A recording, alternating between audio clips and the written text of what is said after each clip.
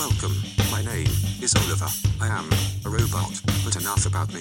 This isn't about me, this is about Saul and Richard and video games and the universe. So come with us, or more specifically, with them, into the save state, save state, save state, save state, save state.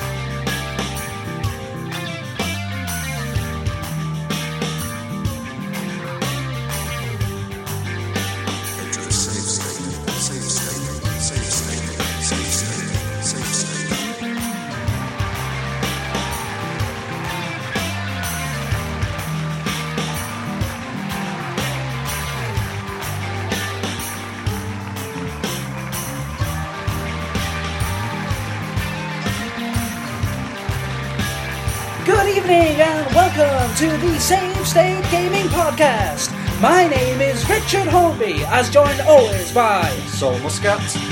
Hello. Hiya. What? What did you think of that? That was a good intro. It was really mainstream Hollywood, wasn't it? It's quite showmany. I liked it. Well, let's see how it goes. Let's try a different one every week, maybe. Let's do that. How have you been, by the way? Yeah, pretty good, man. Thanks for asking. It's been a while since we recorded, so It's been too long. It has been too long. Awkwardly leans in and kisses him. You're looking well. I love the beard. You've not cut that in quite a while.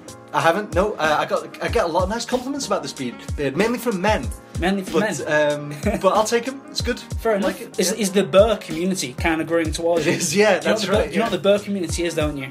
I don't know, the kind of people that like, muscular... It's the larger gay community. So overweight gay men who have massive facial hair. Interesting. Lumberjacks. Lumberjacks, yes, nice. Perhaps. But anyway, thank you all for joining us. It's been a while, we do apologise. But as you all know, that in life, certain things can come up and interfere. But hey, here we are again. Getting on with it as always, and it's episode 15, ladies and gentlemen. Where were you when you were 15 years old? Think about that for a second. Saul, where were you? I was in school, like probably most of the listeners. That's true. Probably right about now, 15 years ago, probably sat down in front of the TV with my family watching Catchphrase. Oh no, that's probably a bit before that. Catchphrase with Roy Walker. Yeah, do you know what? I watched Bullseye last night, and it is still as good as you remember. It's well worth a watch. Bullseye always confused the shit out of me. Yeah. It always reminds me of that. What was the Peep Show guys? They did that comedy show, which was like a sketch show. Mitchell and Webb. That was. Oh yeah. And they did like a Bullseye kind of thing, and it was like, oh, here he goes, and he just picks up and he downs a pint of wine, and he's like 5 points. He's going for the double shot of whiskey. 5 points. So, that sounds good. That kind of really relates to how I feel about darts as a professional sport, because you get these overweight, drunken men going ahead and throwing shit at you. Yeah, I mean, professional sport is a bit of a stretch, really. Do you get it? Do you get the fat joke? I do actually. Yeah, now that you point it out, good. yes. It's a bit tenuous at first, but yeah. So Bullseye, good, very good. Bullseye, awesome.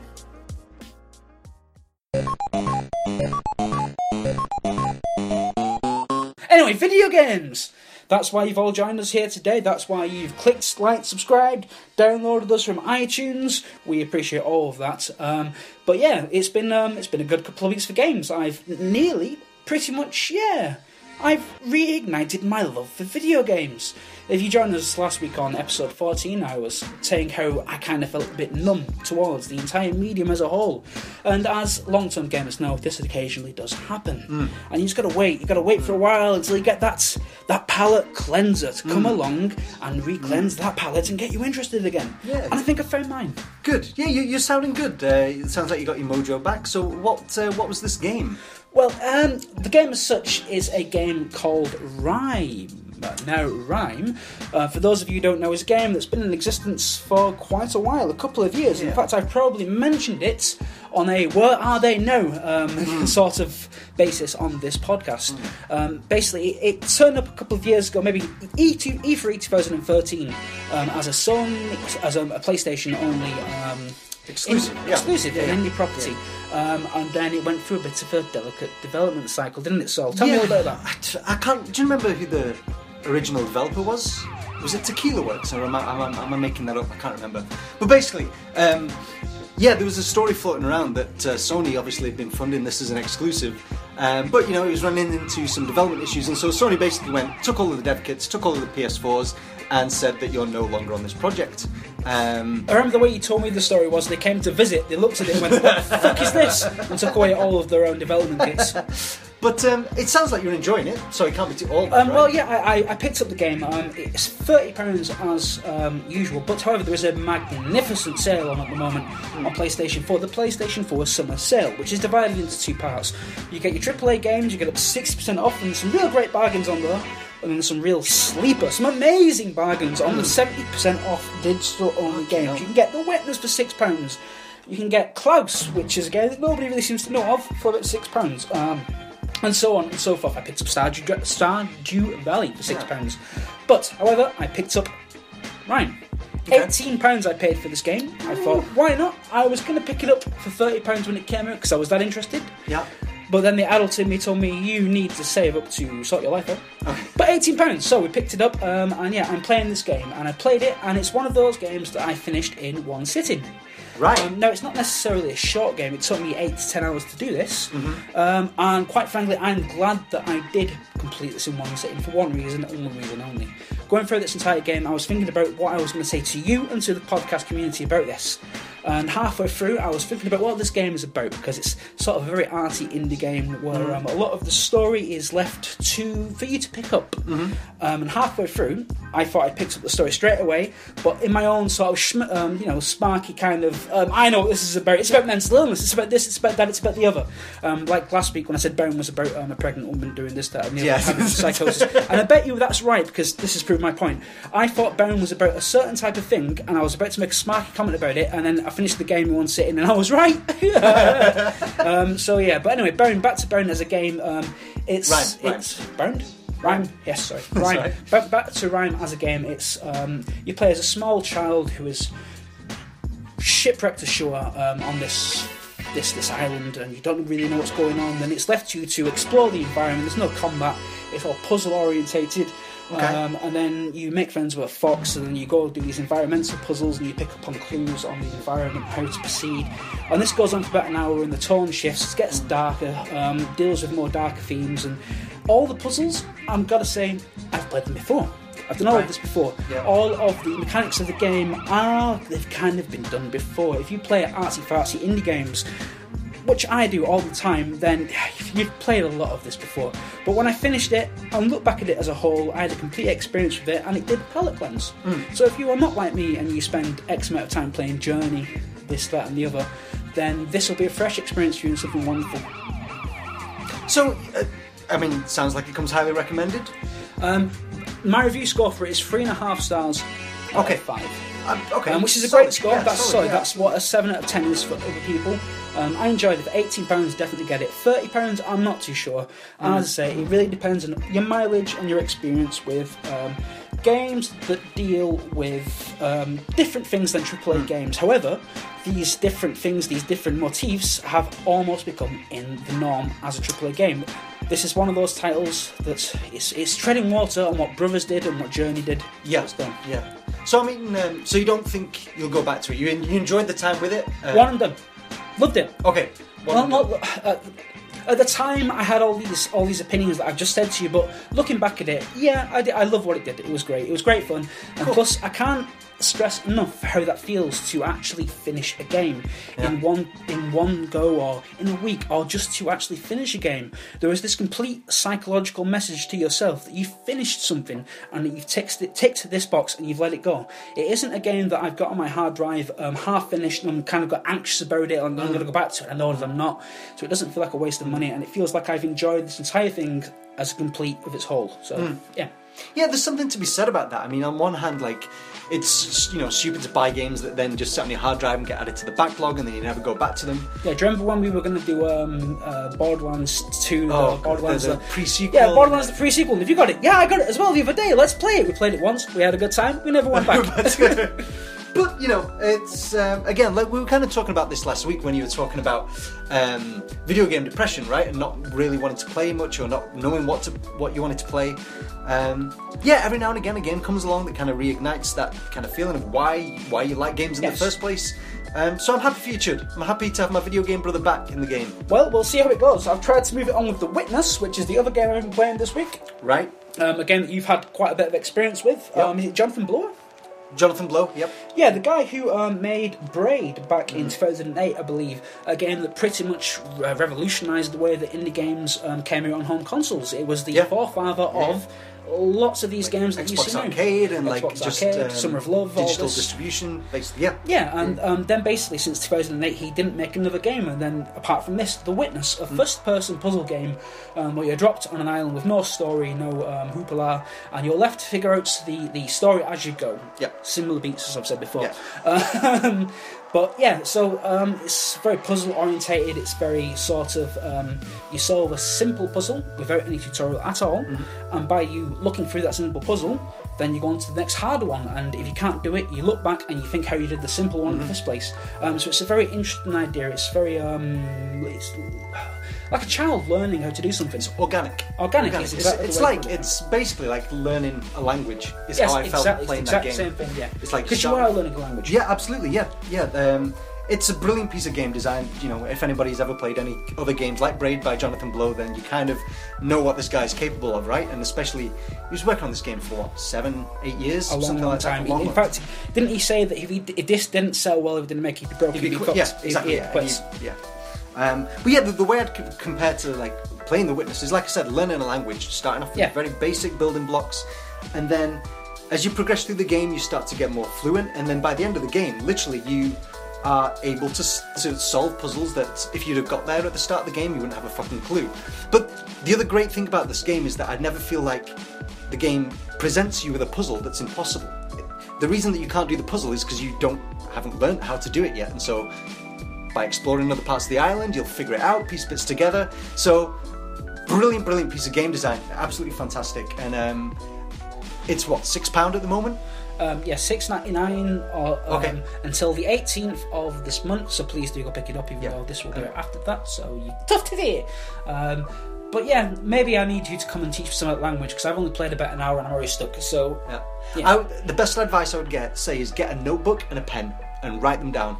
And being able to like kind of visualize them on a with pen and paper rather than on the screen, it does make it a lot easier. You can make notes and that kind of stuff. But wonderful game.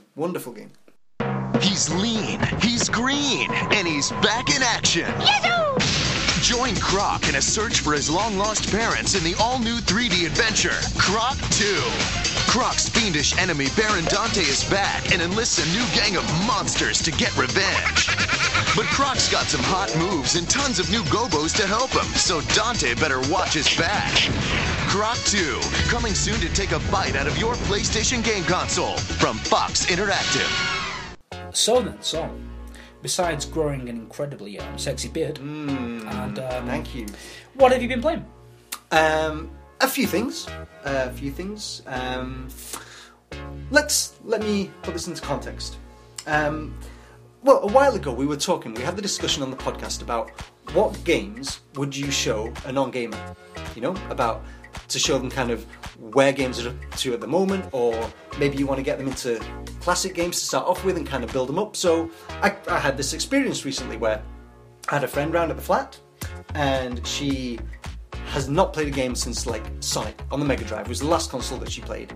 The only other game that she really likes is Croc. So let's not talk about Croc. Croc. From PlayStation 3. No, PlayStation 1. Yeah. Croc, the PlayStation 1 game about a crocodile in a 3D environment that was a Super Mario 64 clone of the day. Yeah, like a poor man's Spyro, basically. Yeah. Croc. So I gave her a bit of a video game education. Maybe not the best choices to start off with. So the first night we ended up playing Hatoful Boyfriend, which... Pigeon dating simulator. Exactly. We played Goat Simulator, which was her choice. Okay, I'm noticing a theme. Yep. And I Am Bread, which was my choice. So maybe not showing her, the pinnacle of video game development. You were trying to be different, weren't you, Solomon? I was trying to be cool. You were trying to prove that you were a gamer who wasn't the FIFA, Call of Duty, this, that, and the other, like all the other guys' gamers. What you were doing? Am I wrong? You're partly right. Yeah, I basically came across as a bread-loving, pigeon-loving weirdo. But she came back for a second night, so that's good. Because she loves your beard. That's right. She's not a man. And so the second night, I thought, okay, let's really delve into games. Let's really show what games are now. So we started off with The Last of Us, and from the beginning, just kind of played for about the first kind of 45 minutes. So you've got that whole big introduction, setting up the characters of Joel and where he loses his daughter. Spoiler, sorry. But obviously that is just an absolutely beautiful piece of cinematography, not just game design. Like, so at points she was like, are you actually playing this? And I was like, yeah. At points I'm looking around the car while she's driving around, and she was blown away. So I thought, okay, that's a winner. She likes that. Yeah. So from there, I think the next safest bet, we went to Uncharted 4. Again, very beautiful to look at, really fun, good characters, and she enjoyed that too. So I jumped into Uncharted 4. I think it's Chapter 12, the big truck chase, you know, when that's where I've gone as well. Exactly. Yeah. So she really enjoyed that. I mean, she appreciates games for what they are, and I think that she now understands why I like games as opposed to other medium like film and books and that kind of stuff. That's where I go for my entertainment. I mean, she's not going to go out and buy a PlayStation 4, but she, I think, enjoyed what she saw and opened her eyes, shall we say. That's good, man. I think there's a lesson to be learned, though, when you are trying to approach those who don't play computer games and that you want to be part of your lives, but you want them to show in your love of your hobby. Maybe keep it simple. Keep it to the mainstream. Keep it something that they can relate to. Because there's a lot of games out there, like The Last of Us, like Uncharted, that are mainstream accessible, yet so incredibly beautiful in their own parts that they can draw others in. So just leave the Iron Bread and the Goat Simulator until 6 months into the relationship. But the reason I chose those games also is because they are pretty simple to understand. Like, you're a goat. What a goat's do, I've gone there first as well. Yeah, so... Although for different reasons, I've just gone there, because, like, as I stated earlier, it's like, I don't like Call of Duty, I like games where I'm a piece of bread. Am I not interesting? Aren't I interesting? I want the best for my family, so for vacuum-packed bricks of military surplus nutritional substitutes, I go to One-Eyed Bob's, where clerks double bag on request. Follow the fog till you run out of gas, then turn left. Bob's.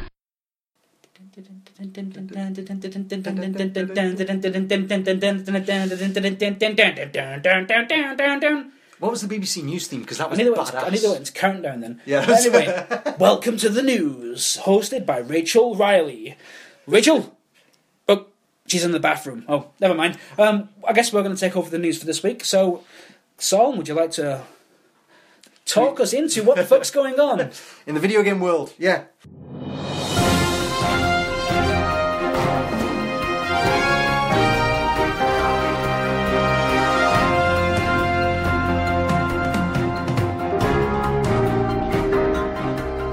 So, we talked about this a little while back. First piece of news, Xbox Game Pass is now live, up and running. Any experience with this? Oh, right, yeah, no. I tried my best to have some experience with it. I bought it and then didn't download it. Okay. You paid for it? No, I paid for the free trial. We may have actually talked about this before, but the point is, we paid for it. I didn't pay for it. I got the free trial. So then I started to download Mad Max and realised that actually I want to play Mad Max on my PlayStation. I can get the trophies. So then I just left it, and then I tried to cancel it, but it looked like it was on an old card. So I was like, so it's not going to actually renew itself. Excellent. I don't need to bother with the whole bullshit of ringing up my bank company and going, you see these guys, cut them off for good. So I didn't have to go through that. And then someone didn't sit right with me, and then like yesterday or today I went onto my memberships. I started to explore the Xbox One's UI, which I haven't done because I'm not a particularly big fan of the console.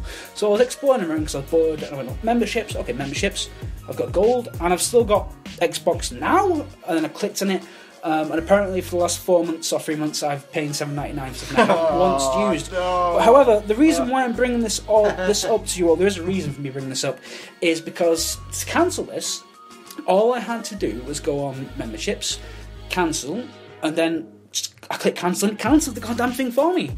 Now, that may sound like nothing to you guys, but from somebody who's trying to cancel Netflix and Now TV, this, that and the other, and doesn't own a laptop, these things are not possible to do from a smartphone. They're not. They're simply not, and that is an oversight, really, completely. So from a consumer-friendly, consumer-friendly standpoint. So what would that mean then? Having to call somebody up? Well, what do you mean? I'd have to have an incredibly awkward conversation with this gentleman from the Royal Bank of Scotland, and I'm like, yo, you know Netflix? Yeah. Fuck them off, man. Fuck them off forever. But you got to just cancel this, that, and the other through talking, and then I always feel bad because it basically means they can't take money from you ever again. And then they sort of say, you've got to ring us back to uncancel it, and it's like, oh, god damn it, Game of Thrones is on, like, now, and I've already gone through the weird thing of breaking up with no TV, so it's very difficult. But so, basically, the point of this story is, Xbox, once again, your relationship with customers is fantastic. You take small steps to make people feel welcome, and the facts, I didn't even believe it would be possible, but simple as pie, I could cancel my subscription through my Xbox controller on my television. Yeah.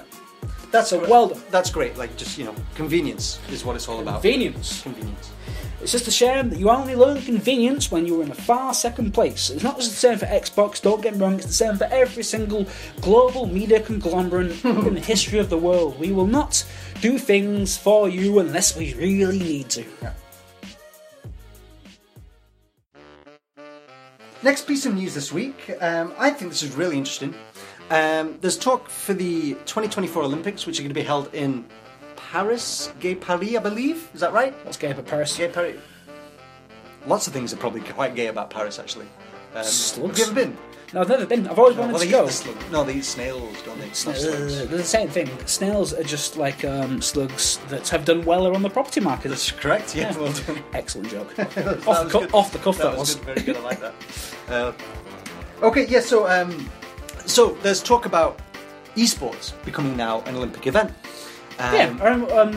We originally talked about this, well, not necessarily big, but a couple of episodes ago, you may remember us talking about the Asian Games? Correct, yep. How they were thinking about incorporating esports into it, so Dota, this, that, and the other, and how I mentioned that maybe eventually this could perhaps lead to an Olympic sport in video gaming, and then I bookended it by saying, wouldn't it be wonderful if somebody won an Olympic gold medal because of those bastard blue shells in Mario Kart? Welcome to Reality Assault. But 4 months later, and here we are. There we are. That was a hell of a prediction. So these games are 7 years off. It's very kind of early days and discussions for this, but what would it be? I mean, esports is a huge thing. Is that Counter-Strike? Is that Dota? What is that? It really honestly will depend on what is Street Fighter 2? It could be, we don't know. It really depends on what is popular at the time. Yeah. There's obviously conversation had on how do you regulate this kind of thing, etc.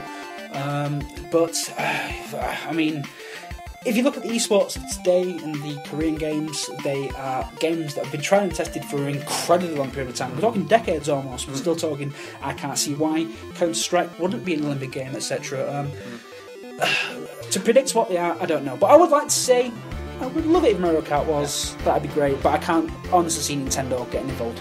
To me, I think that Counter-Strike, we were talking about darts before, Counter-Strike to me is more of a sport than darts. It takes in my opinion, takes a lot more precision, skill, ability. Like you see these guys, like top level players playing Counter-Strike, and they are split second, like pulling off these crazy like scope shots, and whereas darts, I mean, well, actually, maybe there's some similarities. Yeah. Probably both quite fat. Probably quite good at aiming with things, sharp objects, bullets, maybe darts. I don't know, but again, early days. But I think it's quite good. Quite interesting news for gaming that on one hand it's starting to get that recognition in the mainstream. How do you feel about that actually? Do you feel that like... Personally I think it's an absolutely excellent move. However, I gotta say, let's think about this outside the box as gamers. This is going to cause so much controversy in the mainstream. Can you not see the argument that non-gamers are going to have? It's going to be massive. It's going to be a really big deal coming up to the Paris Games in 2024. And when it is, remember you heard it here first, because this is going to be a hot topic issue. Hot button issue, is that what they say? Hot topic. Yeah. Hot potato. Hot potato, whatever, man. But so people are going to like this, that, and the other, blah, blah, blah. And to be honest with you, I can completely see what they're saying. However, as we evolve as people, as we evolve our sensibilities and our skill sets as people, should the games not, mirror? Yeah, of course. Yeah, like culture and what is popular, obviously, is a reflection of society and what's popular in society. So there's the argument. But also, virtual gaming is a sport. It's competitive. okay, well, we'll forget the word sport there for everybody who argues against me, but it's a competitive arena, and there's a skill set there to be learned and to be gotten better at, and the people who are the best spend hundreds and hundreds of hours to get better at this. And at the end of the day, is that not what a sport is? Exactly, yeah. That's the argument, right? Is that surely by video games being included in the Olympics as an Olympic event, then that is surely proof that it is a sport. Or, okay, not a sport, but worthy of being on the same podium as Usain Bolt or whatever. Exactly. You know? Or maybe in 100 years' time, this debate on what a sport is will be irrelevant. Maybe we'll both be sports. Because what is the word sport? Tell me that. Well, okay, so there's an element of competition. Okay, got check. Okay, there are rules. Check.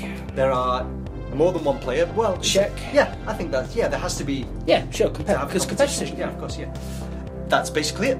And so games. I can't tell the difference really. I think the only thing that we're going to get hung up on here is people are going to talk about the physical attributes towards that, and I get that. I really, really do for now. But if we think about this, I hate to say outside the box because that kind of devalues my argument. But if we take a step back and we look at this, does it really, really matter if somebody is, sharpening his mind and his skill set and this, that, and the other? You wouldn't call Stephen King a jabroni for being able to write all of his novels. You wouldn't call him, you know what I mean? Yeah. A writer is a beautiful mind because he's sharpened and trained his mind as an athlete does his body. Exactly. Next piece of news, bit of bad news, bit of sad news coming out of Canada, Montreal, to be precise. BioWare Montreal, the developers behind Mass Effect Andromeda, have shut down. Not a really big surprise. Mass Andromeda was not very well received by most accounts. I wouldn't necessarily say the studio shutting down was an expected thing because of it, though. Yeah, okay, fair enough. Yeah, I think for people who don't know, Mass Effect Andromeda? Montreal, that is the word I'm looking for. Sorry, BioWare Montreal. BioWare Montreal. They're basically the people, a bit of history on them.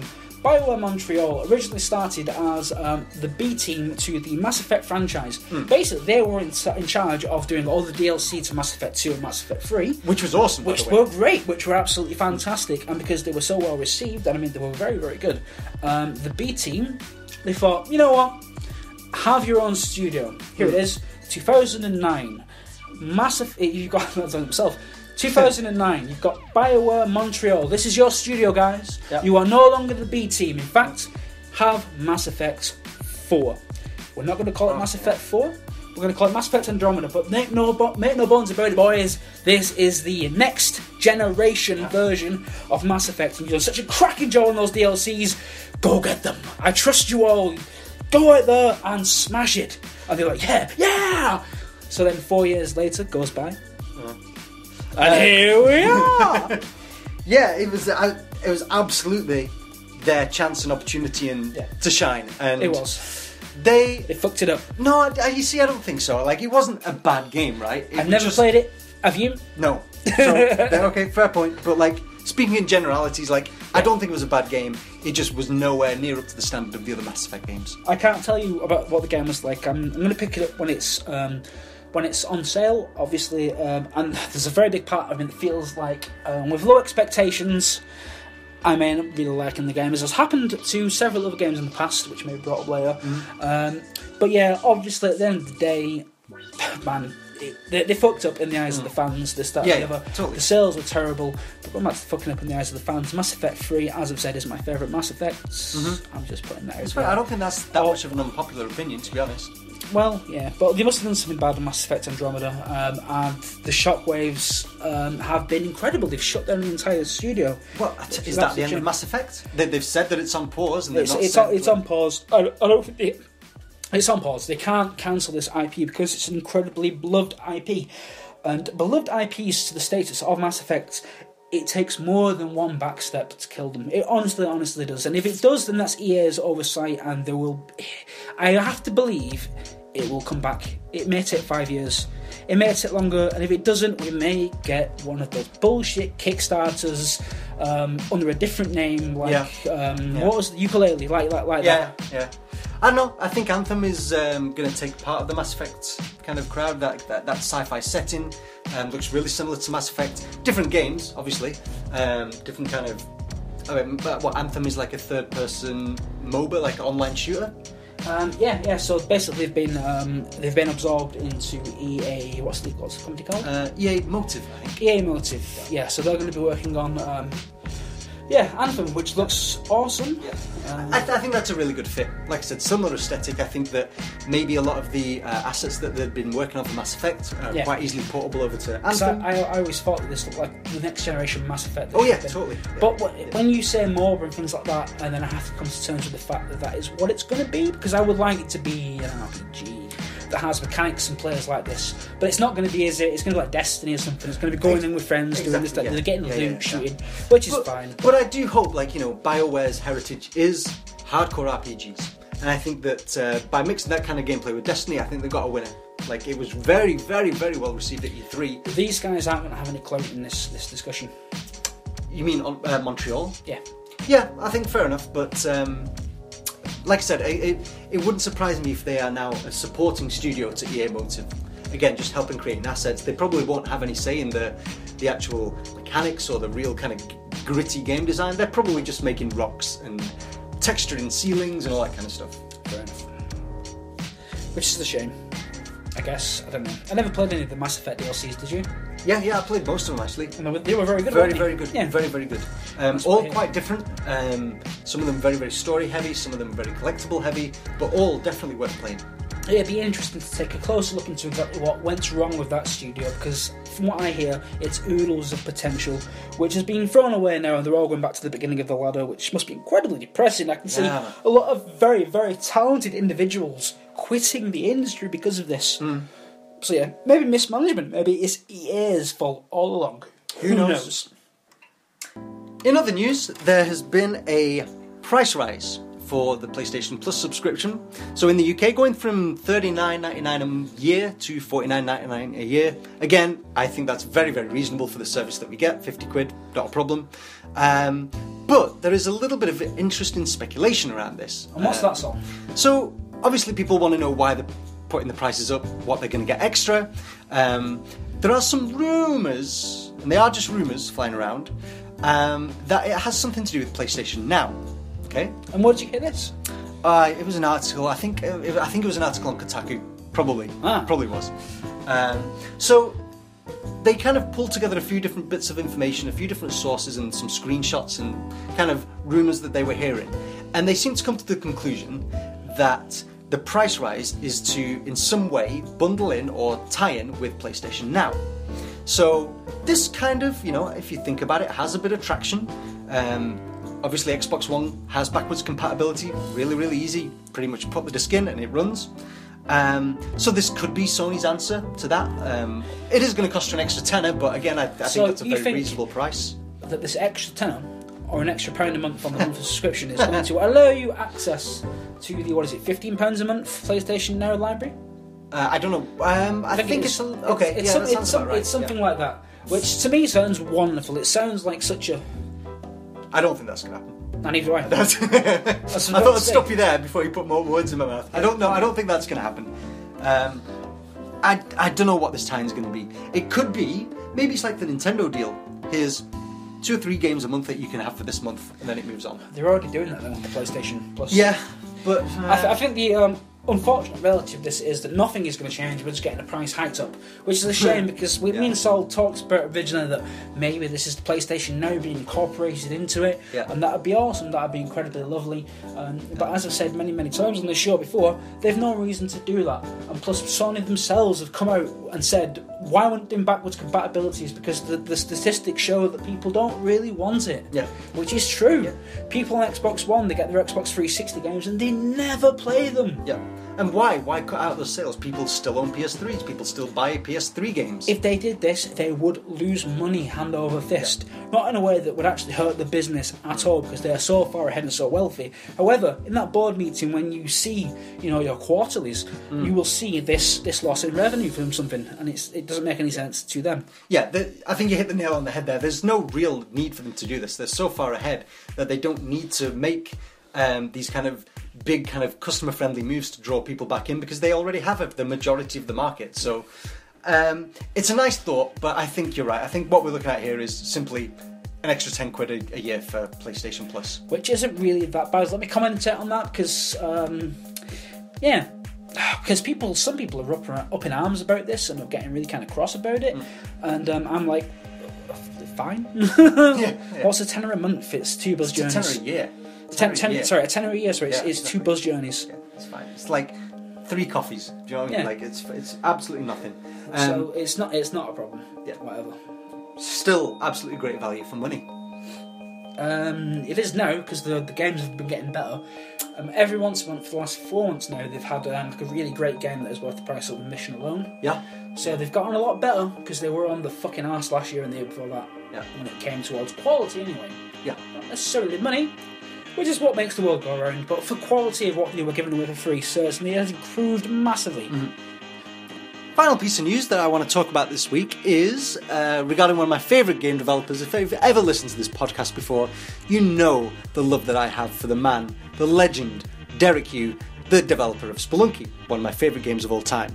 And this week he's come out and announced basically the details of his next project. Now, not that much details to go on, but essentially he's releasing a collection of 50 games, okay?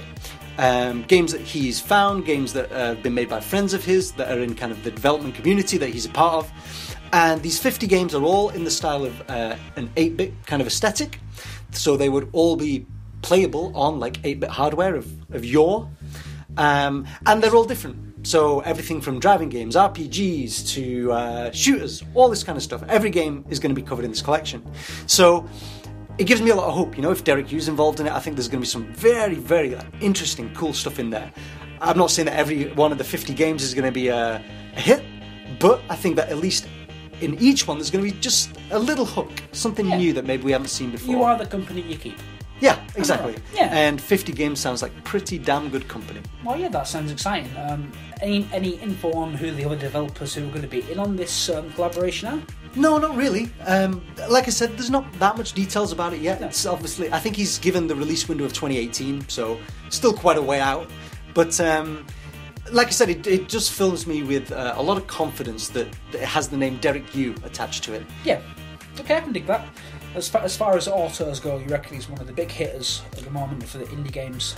I mean, maybe not at the moment because he hasn't had a game in quite a long time. I say big hitters. I mean, he's one of the underlining success stories that may someday be something. Yeah. Exactly. Yeah. Just in terms of his skill in game design, he's one of the best. Talking about Jonathan Blow, I would put him on a par with Jonathan Blow. Absolutely. So yeah, I'm really excited about that. I'm sure we'll get some more news over the next few months. Maybe at the start of next year, we'll maybe have a list of the 50 games, know a bit more information about them. But definitely something to kind of keep on your radar, something to watch coming over the horizon in the next few months. Is there any name for this collaboration yet? There is, but I don't know it.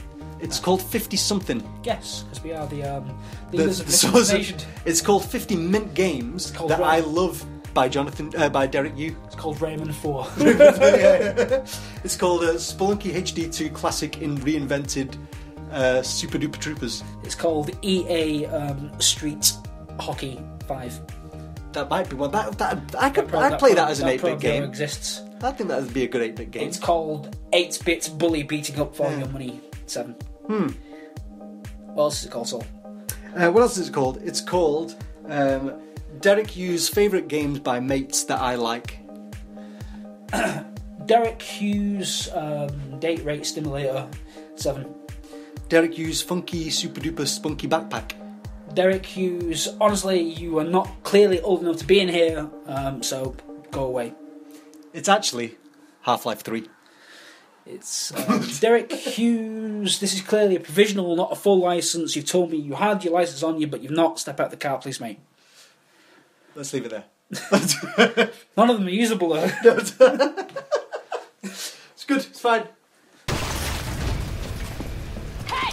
Identify yourself or I will open fire! Oh, listen, lady, please! We've been stuck here forever! Help us get an evac off-world! Yeah? Go fuck yourself!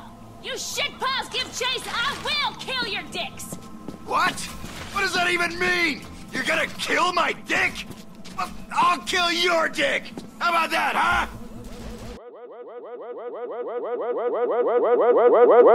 Question of the week!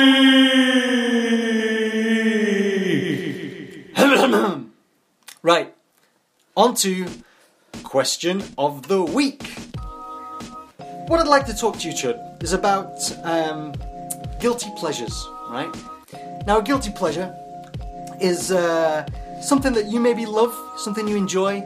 Okay, Generally, fair enough. Like, I paid for her in the first place, okay, and I told her specifically not to go to the papers. That's news to me. This is the first time you've told. Who is she? Who is this woman? Nothing. Nothing. You know, I know nothing. Carry on. Edit that out, Andy. Start again. But don't edit that bit out, because that was the gag. Okay. So, gaming guilty pleasures are a game that you love to go back to for whatever reason, whatever you like that game, it's fine by me. But generally, these games aren't very well received for whatever reason, you know? So, I thought that, we could talk about that. If you have any gaming guilty pleasures. Yeah, man. You want me to go first, or do you want to start? Go for it, bro. Okay, so I was talking earlier about Hatterful Boyfriend, Pigeon Dating Simulator. It sounds weird. It is really fucking weird, and it's not a great game. I'm gonna hold my hands up. It's not a great game. Pretty shit. It's all text based, and the hook of it is basically pigeons. So if you don't like pigeons, then don't play this game. But it is what, $3.50 or something at the moment? Yeah, it's like £3.50 on the superb game sale of your. Yes. It's just the way you used your earlier. I was like, yeah, your. You never heard That's that a good word. word, that. Like, Fucking ever. hell. Awesome. I'm proud of that one. I'll keep that. You should be. I'm going to try and use that word every single week in some way. No, use it every single day. Until Every it gets day? really, really weird and people start to really dislike you. I'll just be full on medieval by the end of the month. Yeah, like a fucking chest of armour. Yeah. Have like Riding a horse some everywhere. wench Yeah. and some guy who hadn't paid his taxes to the fucking Duke. That'd be badass, that, riding up to work on a horse. Can you imagine that? Would you be sectioned? Yeah, I would, yeah. I reckon you'd get away with the first day. They'd be like, oh, that's kind of weird, get animal rights involved. And it's like, oh, the second day, no, section him. He's a danger to himself and to the bigger public. Well, from one animal to another, back to pigeons.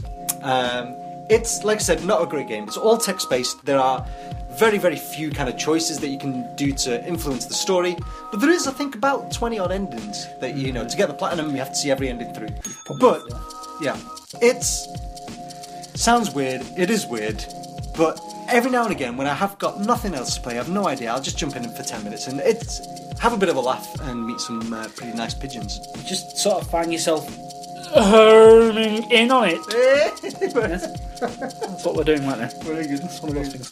But yeah, no, I was in on it. I've heard of this game from years ago. I saw Danny O'Dwyer on his Random Encounter gaming series for Game & Spot, who we used to work for.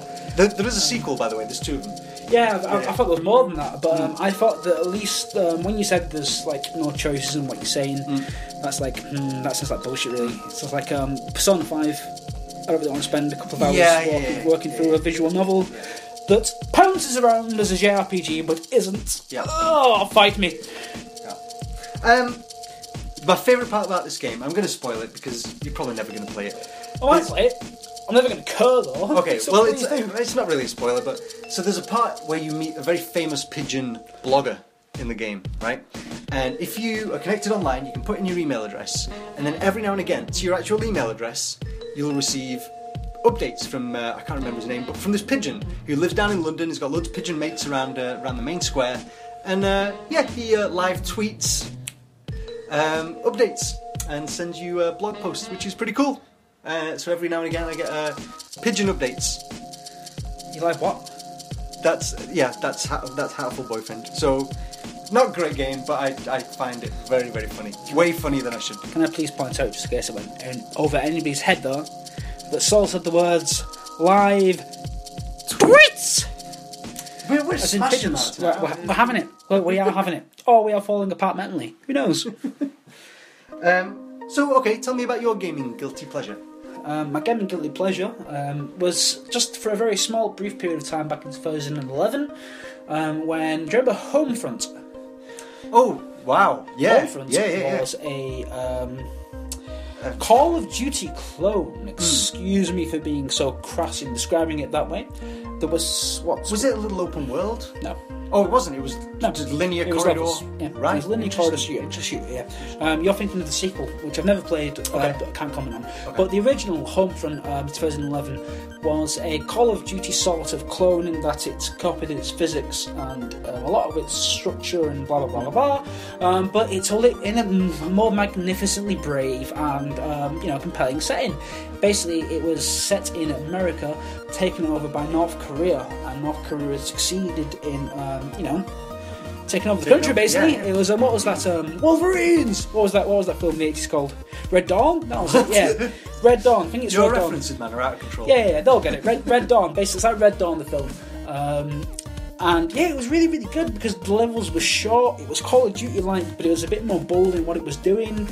And it was just, I found it very interesting. The graphics were kind of shit, and had lots of glitches, and it was only 6 hours long, which led to all these scores of 6 out of 10, like Call of Duty clone, this, that, and the other. And I'm like, well, no, it was a Call of Duty clone that had balls and did things better than Call of Duty did in a gameplay and narrative standpoint. Didn't look as good. Those glitches did get in the way for some people, but not me, because they weren't that bad. Okay. And yeah, I really liked that game, and I was really psyched about the sequel. And then the sequel came out, and oh my god, I've just had an epiphany. The sequel came out and got the same kind of like 6 out of 10 stuff. Yeah. And I Maybe you love it. And I fobbed it off. Oh my god. Hold this, I've got to go to CEX. Yeah, I'll hold the fort. I'll hold down the fort. I never played it. I just, I read the reviews, heard that it wasn't very good, but yeah, I think you're right. That setting really appeals to me. The idea of it being set in the States with like this invading force coming in, and that have succeeded by the sounds of it. I think that's really cool. I think that's That'll really never cool. happen, right? Well, it might happen next week. It will never happen. The world will be ended by... We haven't done Kim Jong-un watch actually for quite a while, have we? Because he's gone all like, guys, I can't talk to you because I'm preparing for war. And this is the way he talks. Yeah, that's right. Yeah, that's a real God. You must. And he's like, guys, Spent some I'd have you time- around, but I can't have you around. You spent because I some wanna time watch in the war. a North Korean jail there to learn that well. No, I'm just a massive racist. So yeah, interesting. Do you reckon you're tempted to go play the second one? No. I think a lot of the first one came to do with the fact that I was unemployed, but I'd love film, sending me games once a month. But yeah, I've got a soft spot for this first one. So yeah. But the second one got really dragged through the coals worse than the first one did. But maybe, I don't know, maybe for a 5-year I'll give it a go. Okay, interesting. I'm not going to play it. It's your gaming guilty pleasure. Fair enough. It's better than my real life guilty pleasure. What's that?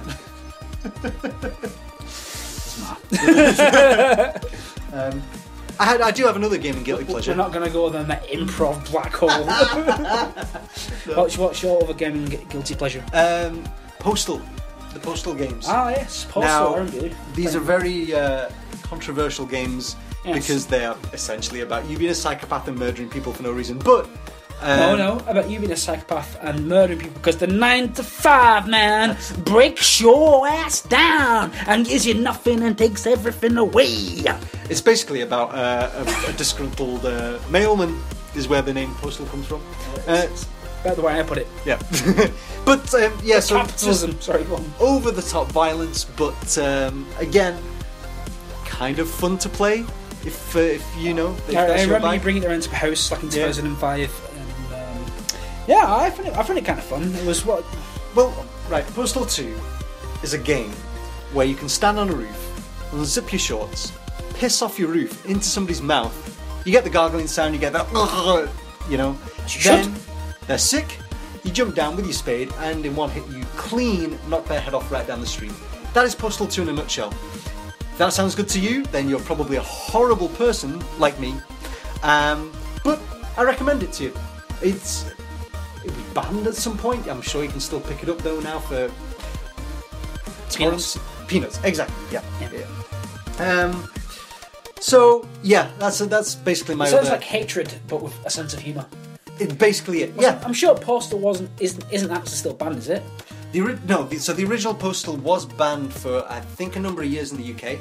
It was released. I remember seeing it on the shelves in stores. Because I played Postal 2 with you, and it all had such a comedic theme and overtone to it. Yeah. Whereas Hatred Black and White is like, oh, I got a trench coat. But I think, yeah, just remember like that at the time there were no other games like this. Like Ultraviolence wasn't that. I mean, I don't know. It's hard to say. I can't really remember the other games that were out around that time, but it was pretty fucking horrific for the time. Pretty graphic. Yeah, but true. But it was Ultraviolence. But yeah, he was so funny though, isn't he? Such a clown kind of way. You could say that about Mortal Kombat, right? The violence in Mortal Kombat is by no means real. But the violence in Mortal Kombat I would put to being worse than the one in Postal, because the violence in Mortal Kombat was done in such a serious overtone, but then it became so graphic that it became imperative itself, whereas Postal really seemed to be kind of clownish from the get-go. Yeah, I'd agree, yeah. I mean, okay, even if you take out the violence out of Postal, you still do have Arab guys that look exactly like Osama bin Laden running around with bombs strapped to their chests. So, again... It's not the most PC thing, but still, yeah, okay, fair enough. But, again, just in terms of a guilty pleasure, fuck, yeah, why not? I'll go and kill some random people in my street. I don't like my job particularly either, so I kind of empathise with the guy a bit, you know? Talked about this song. I know. I'm seeking help. He's doing a lot It's not better. going well. It's not going well, actually, no. I was basically thrown out of the psychiatrists for expressing ultra-violent views against... basically saying that I'd quite like to stand on my roof and piss in somebody's mouth. Ladies and gents, that brings us to another episode, the end of another episode of the Save State Gaming Podcast, episode 15, no less. No more, but certainly no less. That's how maths works, people. So, thanks again for joining us. Apologies again, it's been a while since we recorded. But I hope you've enjoyed listening. Hope you've enjoyed it a lot. If you have any comments about this episode, please write them down underneath our YouTube videos on our Facebook page. You can like, subscribe, follow us on all the usual social media channels. And anything else you'd like to say? Any final thoughts to leave our audience with?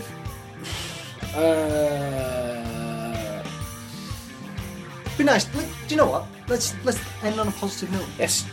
Be nice to each other. Don't be a cunt. Be good to each other, and good night. Jeremy Springer. Jerry Springer. He ran for Jerry Springer ran for office, and then in the 1970s in Florida or wherever, couldn't because he got caught with prostitutes. Ah, I didn't know that. That's a true story. And he kept his TV show.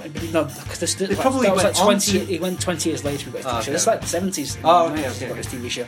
But anyway, Do you reckon he had him as guests on the TV show 20 years later? Like, no, kind because of, where are you it was now? fake. It was like wrestling. Because like a lot of people who are wrestlers now, like this wrestler called Austin Aries, tells a story about how like him and his buddy in college had to earn some money and went on the show and like did a bit of the skit and stuff like that. So it was all fake.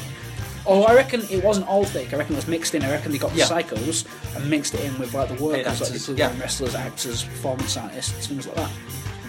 I think that's a beautiful metaphor for America, isn't it? That don't really know what's real and what's fake. That's a beautiful metaphor for people in general, really.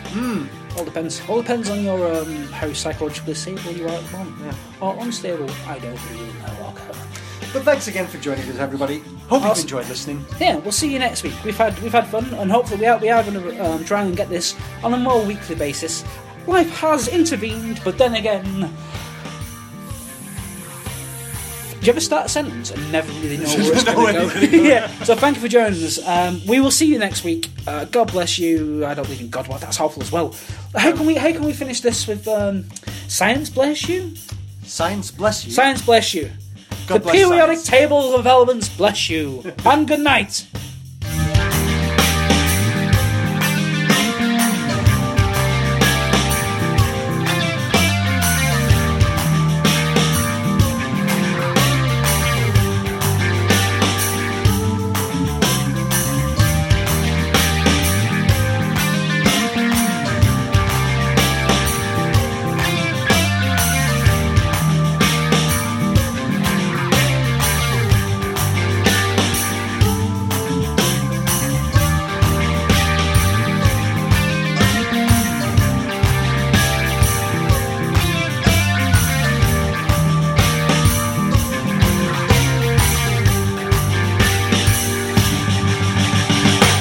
Music for this week's episode was brought to you by Tom Hannay, Joachim Karud, and Kato.